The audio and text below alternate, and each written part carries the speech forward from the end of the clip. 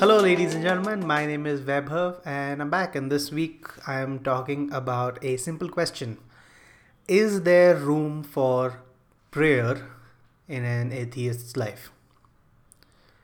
So, I'm atheistic, fairly atheistic, and I don't really pray. I don't really subscribe to any particular beliefs. I will go and spend time with family on particular vacation days, on religious festivals, because I care about them and they care about the festival, so I'll participate. So we are Hindus, and they'll we celebrate Diwali and Holi and Rakhi, Raksha Bandhan, and so I'll participate in those. But as far as finding my own sort of peace and meaning of the world, I haven't found it in any of the major religions, and that's okay, right? Um, there is a belief, there's a very strange belief in whatever group that you have to sort of convert other people to that thinking. And I believe it started with religion, right? Like Hindus force, they try to ask people to be Hindus, Christians ask people to be Christians, Muslims ask people to be Muslims, and it's sort of carried over to any other bifurcation in our life. For example, vegans will ask people or shame people for eating meat. Some vegans will, and then um, Republicans will shame Democrats, Democrats will shame Republicans, left and right politics. These bifurcations come from the idea that you have to convert people to your way of thinking.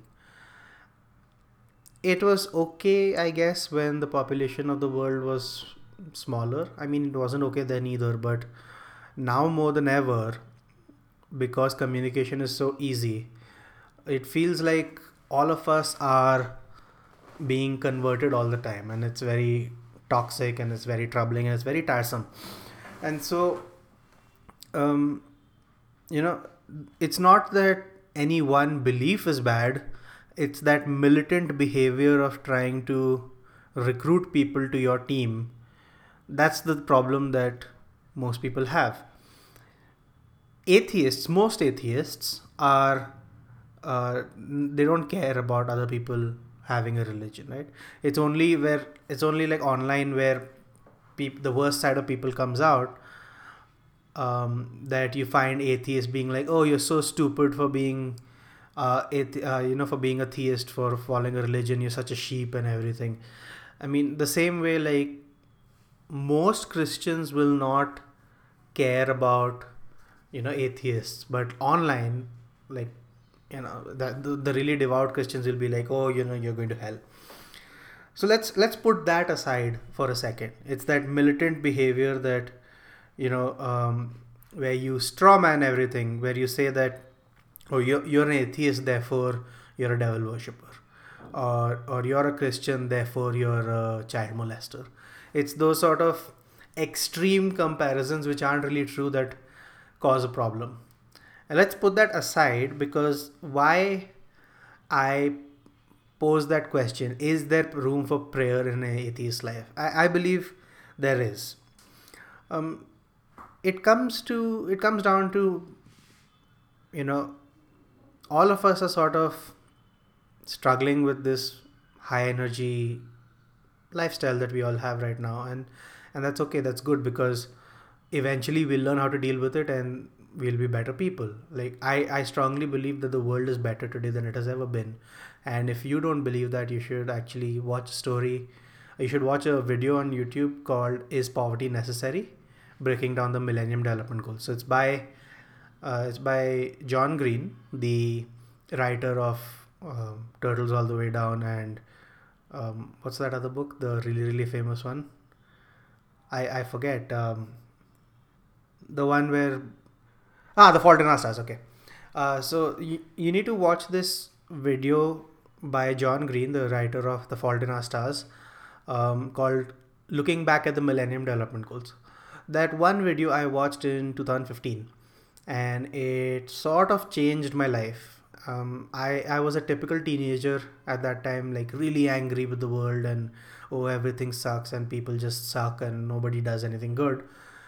But he presents this empirical evidence of how 82 or something countries got together and they made a decision to get rid of some problems, like tackle the environment, tackle malaria, tackle women education, tackle the gender ratio, how many girls to boys in education, so on and so forth. And other than climate, I think everything else was a huge success. And then, his brother Hank Green talked about the next thing, which is the global goals. Now 140 countries or something, they've come together to decide the next set of goals. It was very enlightening to see that mostly people want to do good. It's really the misunderstandings and some basic militant behavior that really aggressively defensive behavior. Aggressively defensive, that's a good term. Aggressively defensive behavior where, if it's like if you're not with us, you're against us. When that's not true, you can be neutral. So to deal with that sort of high energy, high hectic pace, it's more than ever the practice of meditation has become important. I started meditating last year. By no means am I regular. I'll meditate maybe once a week or twice a week sometimes. Sometimes I'll go on a run of like 5 days in a row and then I'll, forget. But in my experimentation with meditation, I found that it really, really, really does help. You start feeling present in the moment. And a lot of meditators will talk about being present in the moment. Now, what does that mean? Being present in the moment means that you're not thinking about the past, nor are you thinking about the future. You're really very much in the present. And what happens when you're not thinking about the future or thinking about the past is that you don't feel time slipping away from you. When we're always worried about, oh, what's going to happen? How am I going to go to school? And I have this assignment pending, or at work, my boss is laying into me, I hate going to office and I hate going to work, or, my family, I'm fighting with my family and they don't understand me. How will I deal with this situation that's coming up? How will I go to that family gathering? When you're thinking about the future, it creates that sense of panic and you feel time slipping away. When you're present in the moment, you feel a lot more in control because time is going exactly as it's supposed to go, which is second by second, and you feel that happening. I got that through meditation. Like, it really, really did work for me despite how sporadic I was, because once you get better at whatever you do, you get better at doing it the more you do it. So at first I couldn't really meditate, and then now I can. If I'll do a guided meditation using Headspace or whatever other app, I'll sit down and I'll be able to meditate for 15-20 minutes and I feel very relaxed coming out of it. But most people don't do it, and I understand exactly why, because meditation is supremely boring. Meditation is, at its very core, in its simplest form, it is sitting down and focusing on your breath and just allowing yourself to feel your breath going in and feel your breath going out and counting, and then checking in with your body, all the different parts of your body. In fact, you can try that right now. Let's actually do that. So sit comfortably in a chair or on your bed and breathe in. Take a deep breath in through your nose and then breathe out through your mouth. Do this a few times. So breathe in, breathe out, and in, and out, and in, and out. And now, while your breathing resumes its normal pace, think about the top of your head, right? Really focus on the top of your head, and then Go down, think about your eyes, focus on your eyes, how are they feeling? Focus on your ears, then your nose, then your mouth, then your jaw, your neck, your shoulders. Do you feel anywhere that you're stressed, you're tensed, like a muscle is tightened and held up?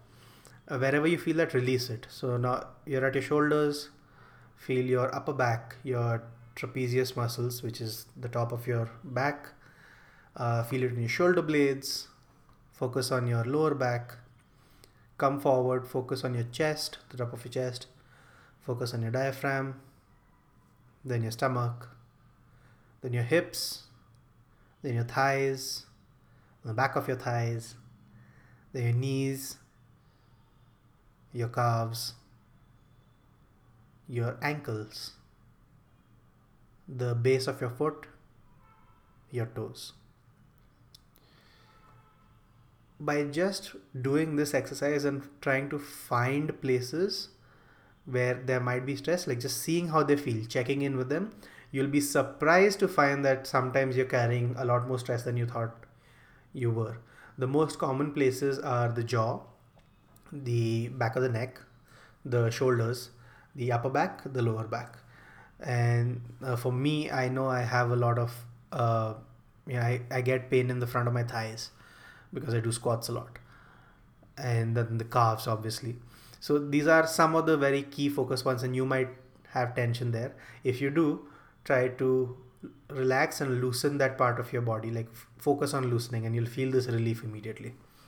So meditation can do that for you, but it is extremely boring.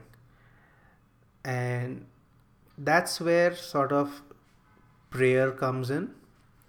Because if you take the religious context away from prayer, if you take away God, then prayer is nothing but meditation with a purpose.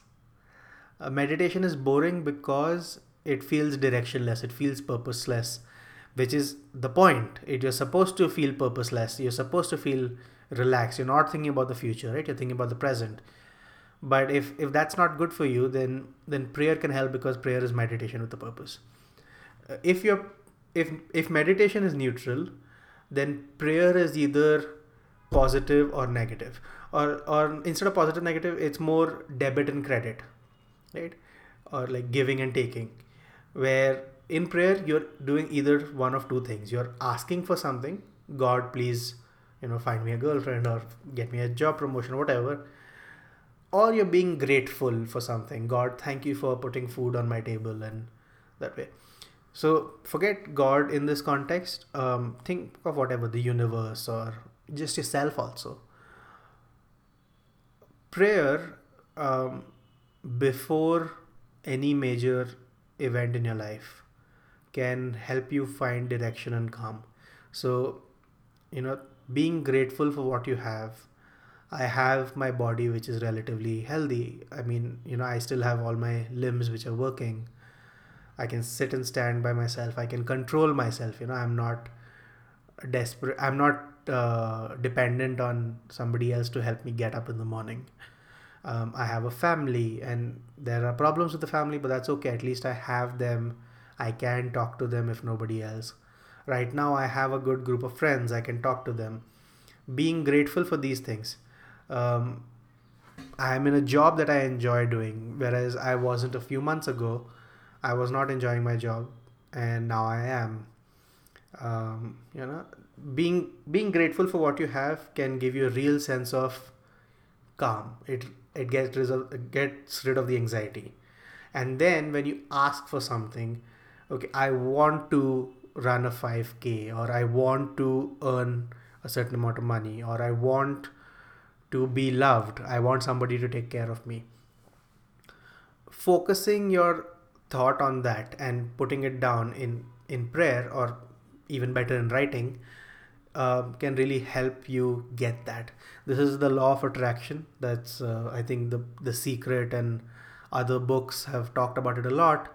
Even in Bollywood, are very famous example of that movie Om Shanti Om, where Shah Rukh Khan says, if if you want something hard enough, then the universe will conspire to give that to you. It's basically that what happens is when you focus your mind towards what you want and you really focus, then your actions will automatically map towards getting that thing. And that's where prayer can help. So where can you put that in a practical example? Well, if you are going to go on stage, right? Before you go on stage, take a minute to pray, thanking whoever, thanking yourself for or the universe for giving you that opportunity, and then praying that you are able to deal with the audience and you're able to entertain them and you're able to talk to them. If you're not going on stage, suppose you are, you're sitting down to work, you're going to write something, you're going to create something, or you're going to paint or draw. Be thankful that you have the life where you can afford to creatively express yourself, and then focus, like, ask yourself to be free from inhibition, free from fear, so that you can express yourself more clearly. Or if you're poor and not poor, like if you're struggling for money, um, you know every day in the morning you can pray, let me find the strength today to work towards making my family not financially struggle, or let me find a way to make my family secure. And then your work will map to that, you'll perform better, because of which you'll when once you perform better, you catch the attention of people who can give you more. It sounds very simplistic. By no means is it a cure-all method of, oh, I'm just going to pray and everything in my life is going to magically fix itself. But it's not a cure-all, but it does help you focus your actions a lot more. We are capable of a lot more than we think we are. We subconsciously, unconsciously, and sometimes consciously limit ourselves, because unfortunately we've grown up with this. We've grown up in an environment where people who are upset with their lives will make you upset about your life. They'll tell you that you're not good, you can't do anything, you have to live by a certain set of rules, you have to follow things that you don't understand. You're useless without us. You'll be alone, and people will laugh at you and nobody will love you, and these sort of thoughts and implications are given to most of us as we grow up. Like, it's very rare that a pair of parents can really, really make a child find their whole confident self. So you can use prayer, or if you don't like the word prayer, affirmation. This is a psychological term. In psychology, you have something called affirmations, which are basically to direct your mind to think a certain way. And by using this prayer or affirmation, you can focus your action towards what you want. You can allow yourself to reduce the amount of fear in your body, if not remove it, at least reduce it.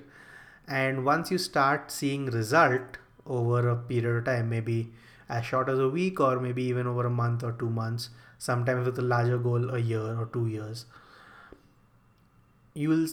once you start seeing small successes, automatically, like, you'll start believing in it more, and therefore when you pray more, you'll believe it with more conviction.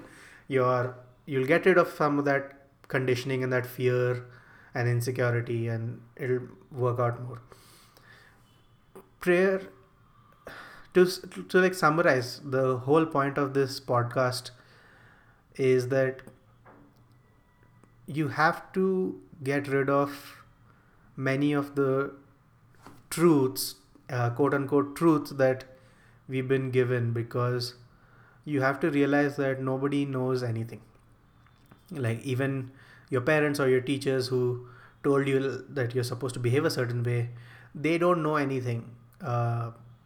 They are I like to think of it this way, right? If somebody's 35 and I'm 27, somebody's 35 and they're giving me advice, it's the first time that they've been 35 in their life, right? So if I'm 27 years 3 months old, this is the first time I'm 27 years 3 months old. Tomorrow will be the first time I'm 27 years 3 months and 1 day old. The day after that will be the first time I'm 27 years 3 months and 2 days old, and so on and so forth. So every day is a new experience for everybody, and they're learning for the first time. You can learn from others, but their circumstances are different from yours, and therefore you can't expect the exact same circumstances to happen to you. uh, Believing that is difficult, obviously, but that's what sort of pushes you to live your best life. And prayer or affirmation is one way to focus your mind so that eventually one day you can believe that. Guys, thank you so much for listening. I rambled on this, but it's okay. I mean, podcasts are meant to be rambly, right? They're a place where you can be free and you can open up and you can think. You can go on thought exercises and rabbit holes and spirals of whatever. Um, I want to do this more, and so this is my way of sort of expressing myself, discovering my own thing, and seeing if it resonates with somebody, allowing you to learn something from this and unlearn some of the quote unquote truths that you've learned growing up, maybe help you build a better life, because ultimately that's all we can do, right? We can support each other, and that's the best way to live your life. Thank you so much for listening. I'll be back again soon with another topic, and I'll see you next time. I don't have a catchphrase. If you have a recommendation for a catchphrase, or if you have a question for me, please reach out to me on Twitter. I'll put a link in the description of wherever you're listening to this. I'm Vaibhav Gupta, Who everywhere. VAIBHAVGUPTAWHO. So find me on Twitter or send me an email or whatever. I'll put a link somewhere. Thank you so much. I'll see you next time. Bye bye.